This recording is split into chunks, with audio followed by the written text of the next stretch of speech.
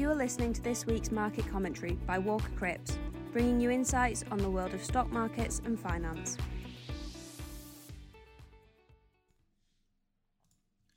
Hello, and welcome to the Walker Cripps market commentary for the week ending Tuesday the 27th of September.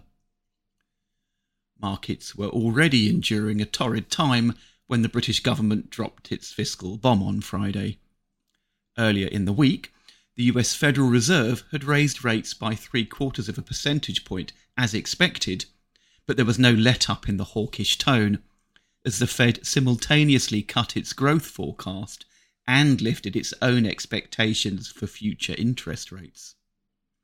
Once again, the Fed is signalling that it is ready to tolerate a recession in order to combat inflation. This has been the message for a while, but markets are now repricing how far the Fed will go and how deep any recession might be. Attention then switched to the strength of the US dollar in what is now being termed a currency crisis. Having seen the yen fall 20% against the dollar since the start of the year, Japan's central bank was forced to intervene to support its currency for the first time since 1998, producing an immediate gain of 2.3% on the yen-dollar exchange rate.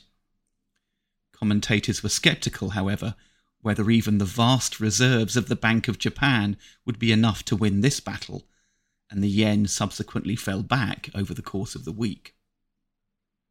The People's Bank of China was simultaneously conducting its own war against speculators, which culminated in the imposition of stricter currency exchange controls. The Chinese yuan is flirting with its lowest level against the dollar since 2008, prompting fears of capital flight.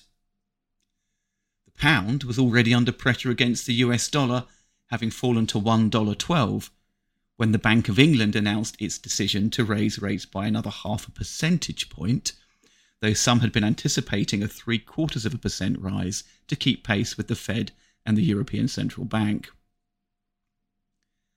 The publication of highly anticipated European business activity surveys on Friday morning confirmed fears of another step down in economic activity, with both the UK and Eurozone showing signs of outright economic contraction. It was into this maelstrom that the British Chancellor announced a radical change in policy towards unfettered government spending in a seemingly desperate attempt to stimulate economic growth, prompting an immediate collapse in sterling and in UK government bond markets. It didn't help that the Chancellor shrugged off the move in markets with the phrase, "The markets will do what they will do," perhaps forgetting that government bond yields dictate the cost of government spending, and that the level of sterling contributes to inflation via the cost of imports. Sterling fell by over 3% against the dollar on the day of the news, and a flash crash in overnight trading in Asia on Monday sent it down another 4% to, momentarily, $1.04. The pound subsequently recovered from that debacle, but is still trading at a record low to the dollar. UK government bond yields jumped to their highest in a decade, anticipating massive additional government expenditure, the increased cost of funding that expenditure, and the possibility that the Bank of England may have to raise rates to prevent further depreciation of the pound. Stock markets are often the beneficiaries of lower taxes and higher government spending, but scepticism is currently so rife, even amongst equity investors, that the UK-orientated FTSE 250 stock market index ended the day at new lows for the year. The repercussions went far wider than UK assets, however, as global investors reconsidered how likely their own governments would be to spend their way out of trouble. Bond yields all over the world surged, and global stock markets tumbled, with US and European markets also reaching new lows for the year. And that's the end of the market news section. Now we move on to the stock focus section. Ford Motor Company had its biggest daily decline in value in 11 years, with shares dropping by 12% after the company reported $1 billion of extra costs due to inflation in the current calendar quarter.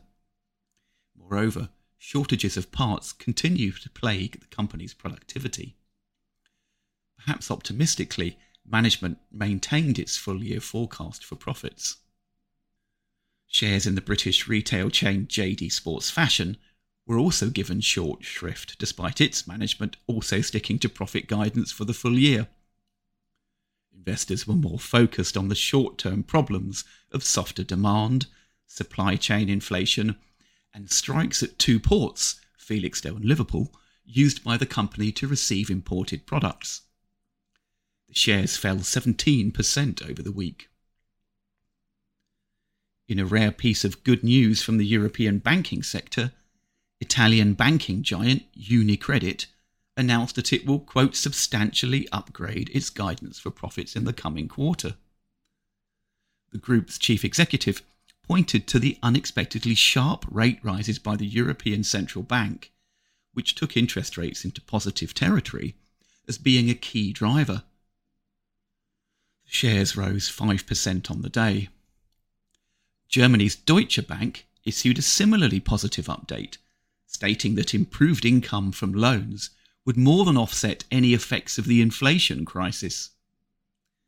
There was no such luck for Credit Suisse, however, as the bank's share price fell to a record low on rumours that it would be pulling out of its American activities entirely.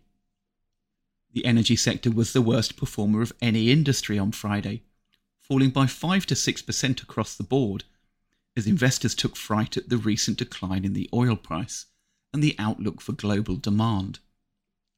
Being denominated in US dollars, the strength of the dollar has added to the pressure on oil consumers overseas. Now we'll take a look at the economic highlights from last week on what to look out for this week. The US Federal Reserve raised rates by 0.75 percentage point as expected. The real interest was in the bank's new economic forecasts, however. The Fed slashed its forecast for 2022 economic growth from 1.7% to just 0.2%, and raised its estimates for inflation and unemployment. The Bank of England raised rates by another 0.5 percentage point at its meeting on Thursday, though some had been anticipating a bigger rise to keep pace with the Fed and the European Central Bank. Separately, the bank approved plans for an £80 billion reduction in its holdings of government bonds, which may now be derailed by the mini-budget. Business activity surveys for early September showed clear declines in both services and manufacturing sectors in the Eurozone, while plummeting service sector activity in the UK also pointed towards a recession. US activity, on the other hand, rebounded markedly. Inflation in the Eurozone is expected to have risen to 9.7% in September from 9.1% last month, with the core rate, excluding food and fuel prices, rising to 4.7% from 4.3%. Germany is likely to have been the main driver of higher prices, with the other major Eurozone nations being flat or down. Chinese business activity surveys are expected to show a slight pickup in activity as energy disruptions fade.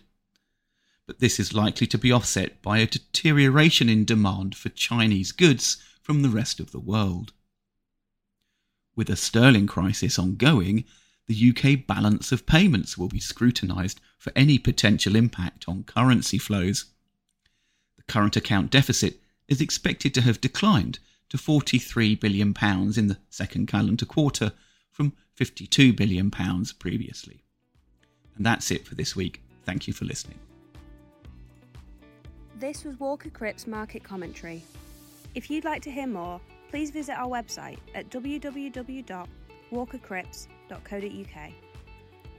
To keep up with our latest news and content, you can follow us on Twitter and LinkedIn at Walker Cripps. Until next week, thanks for listening. This podcast is intended to be Walker Cripps Investment Management's own commentary on markets. It is not investment research and should not be construed as an offer or solicitation to buy, sell, or trade in any of the investments, sectors, or asset classes mentioned. The value of any investment and the income arising from it is not guaranteed and can fall as well as rise, so that you may not get back the amount you originally invested. Past performance is not a reliable indicator of future results. Movements in exchange rates can have an adverse effect on the value, price, or income of any non-sterling denominated investment. Nothing in this podcast constitutes advice to undertake a transaction, and if you require professional advice, you should contact your financial advisor or your usual contact at Walker Cripps. Walker Cripps Investment Management Limited is authorised and regulated by the Financial Conduct Authority and is a member of the London Stock Exchange.